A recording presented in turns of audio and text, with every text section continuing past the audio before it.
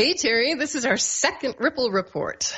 And just as a quick reminder, what Ripple Report means to us is how the podcasts are shifting people internally as to how they're relating to their own depression or someone else's that they know, or what steps they're taking beyond themselves out in the world, and how those ripples create change. And that's what we're all here to do. And today, what we're really going to be highlighting is a beautiful article published in The Mighty, which is a wonderful resource, and you can read it at themighty.com, or it was actually our last podcast too, so you can hear it there if you'd rather hear it. But in essence, Terry kind of fine-tuned one of the questions on the suicide question list that they hit you up with every time you go to the doctor. And she tweaked it and not just said, do you have suicidal thoughts? Which is a fine question to ask, but a more refined question is, and this is Terry's, do you find yourself thinking of death as a welcome relief? Which opens up, an entirely different level of answer. Patrick is somebody who stumbled across your article, and it shifted the way that he works, and it shifted how he's reaching out to the people in his community. So let's hear what Patrick has to say. Hi, I'm Patrick Doyle. I'm a clinical social worker in Massachusetts, and I've been practicing in the field for 30 plus years. I have a special interest in depression, behavioral health of any kind, and also the opioid epidemic, and also suicidality. Well, first, thank you for the work you do. Those are all very important things, and I'm grateful to know you're working on them. Thank you. I appreciate that. So you reached out to us after reading the article, and any one of the stories that we've profiled can have an impact on somebody. You just happen to have responded to mine, but I'd be curious to know why you reached out. Other articles that I read about assessing for suicidality, they're generally not written in that first person perspective. They're generally written by scholars, academics, doctors, people who tell you from their experience the best way to do things. But this article was written by a human being, and all of a sudden she starts describing her own experiences with being asked about suicidality and asking others about suicidality, working on the hotline. And so that made it totally unique, totally different. And that's an interesting point, because the whole Giving Voice to Depression project was launched on the idea that by sharing authentic, not non-professional, because we're also interviewing some experts, but, real people telling real stories, that's supposed to be the easiest way for someone to relate and either become educated if it's not something they also experience, and if they do, to realize they're not alone. Yeah, absolutely. Well, I think that potentially if professionals read that article, unless they have a heart of stone, I don't see how they cannot be touched by that. When one starts reading that article, one is hoping to learn something about how to assess better for suicide. One is not expecting the source of this article, the teacher, is one who has struggled, and that she's going to discuss it, and that she's going to elaborate on it and talk about what it's like to live with depression, what it's like to have thoughts of dying or death or not being around, and sometimes thoughts of that perhaps seeming like it would be a relief. I've been to a lot of professional conferences in my time, and I've never been to one where they had a person get up and give us that kind of perspective. I've never seen it. So in what way does having someone's personal story change or shift the way you think about the issue and or the way you will treat clients in the future, patients? It brings more of an awareness of how complex that whole topic is. What was different about this was a person who one might not even suspect that this person was struggling with depression, because on the outside, what they were showing the world would not have led one to wonder or ask additional questions. So it's a reminder that not everybody suffering from depression looks the same, that without further questions and more of a discussion, we may totally miss something. Do you anticipate asking that or other questions as a result of having been exposed to the story?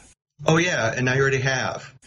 I work in a crisis call center. It's useful to have that understanding because there's so little discussions or talk about suicide that we don't have an understanding of those areas of gray, for lack of a better term, but those are gray areas. Indeed they are. Yeah, you're right, in more ways than one. Yes. You might want to say to people, I'm not going to do anything, but this is a lot of pain, and I guess I'm feeling despair. And we do education about heart attacks, and people know about heart attacks. People are trained in CPR, for example. And so we understand that. But do we do something like that for depression? I don't think that we do. But that's the potential. That's what we could be doing. Should be doing, yes.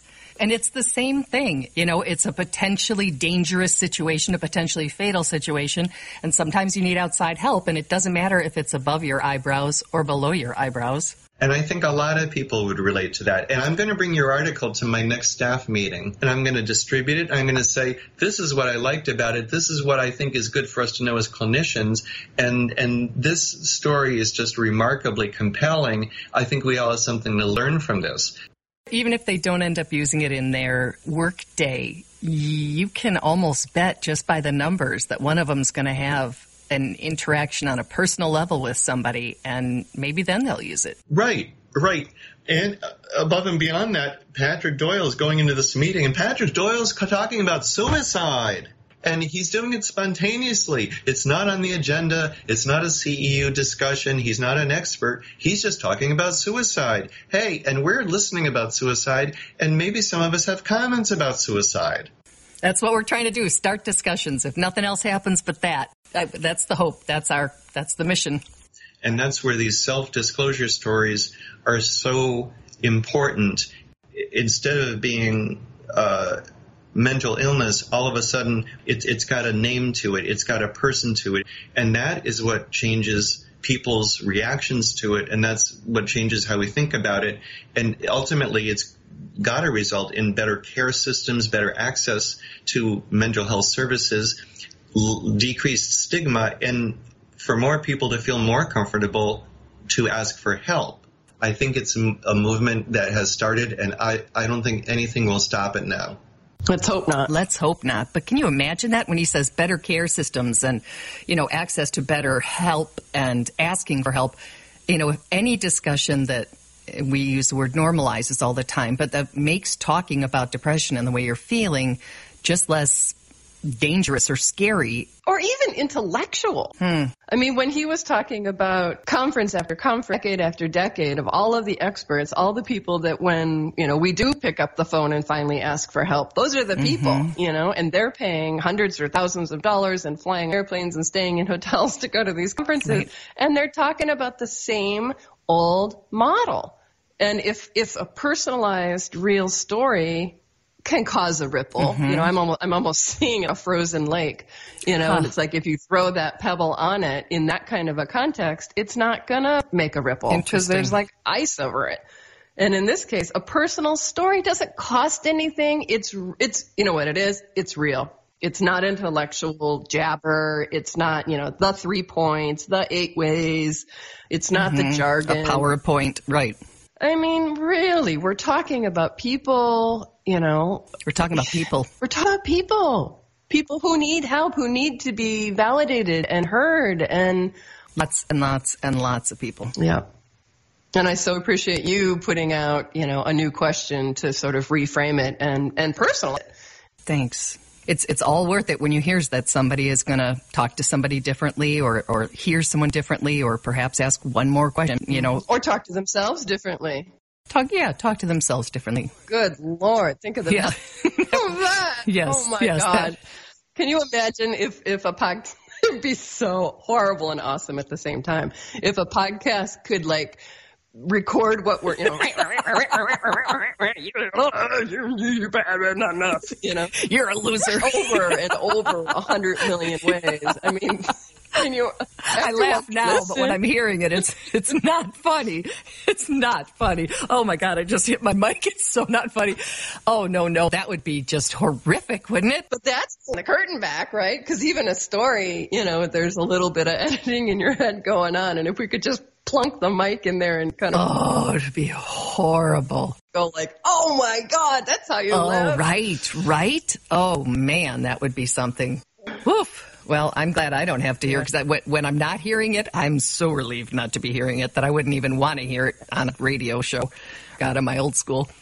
Well, Ripple Report number 2, thank you, Patrick, coming forward and letting us know that you not only listened and read the article, but that you were affected by it. And we are most grateful for you sharing your story with us. And trying to share it with other professionals, because, change can be slow sometimes, and that can be frustrating. But you have to, it's like a picky eater eating new food. They have to try it a couple times sometimes before they can wrap their brain around it. So the fact that he's trying to disseminate this new question, it's just great. I appreciate you, Patrick. Thank you.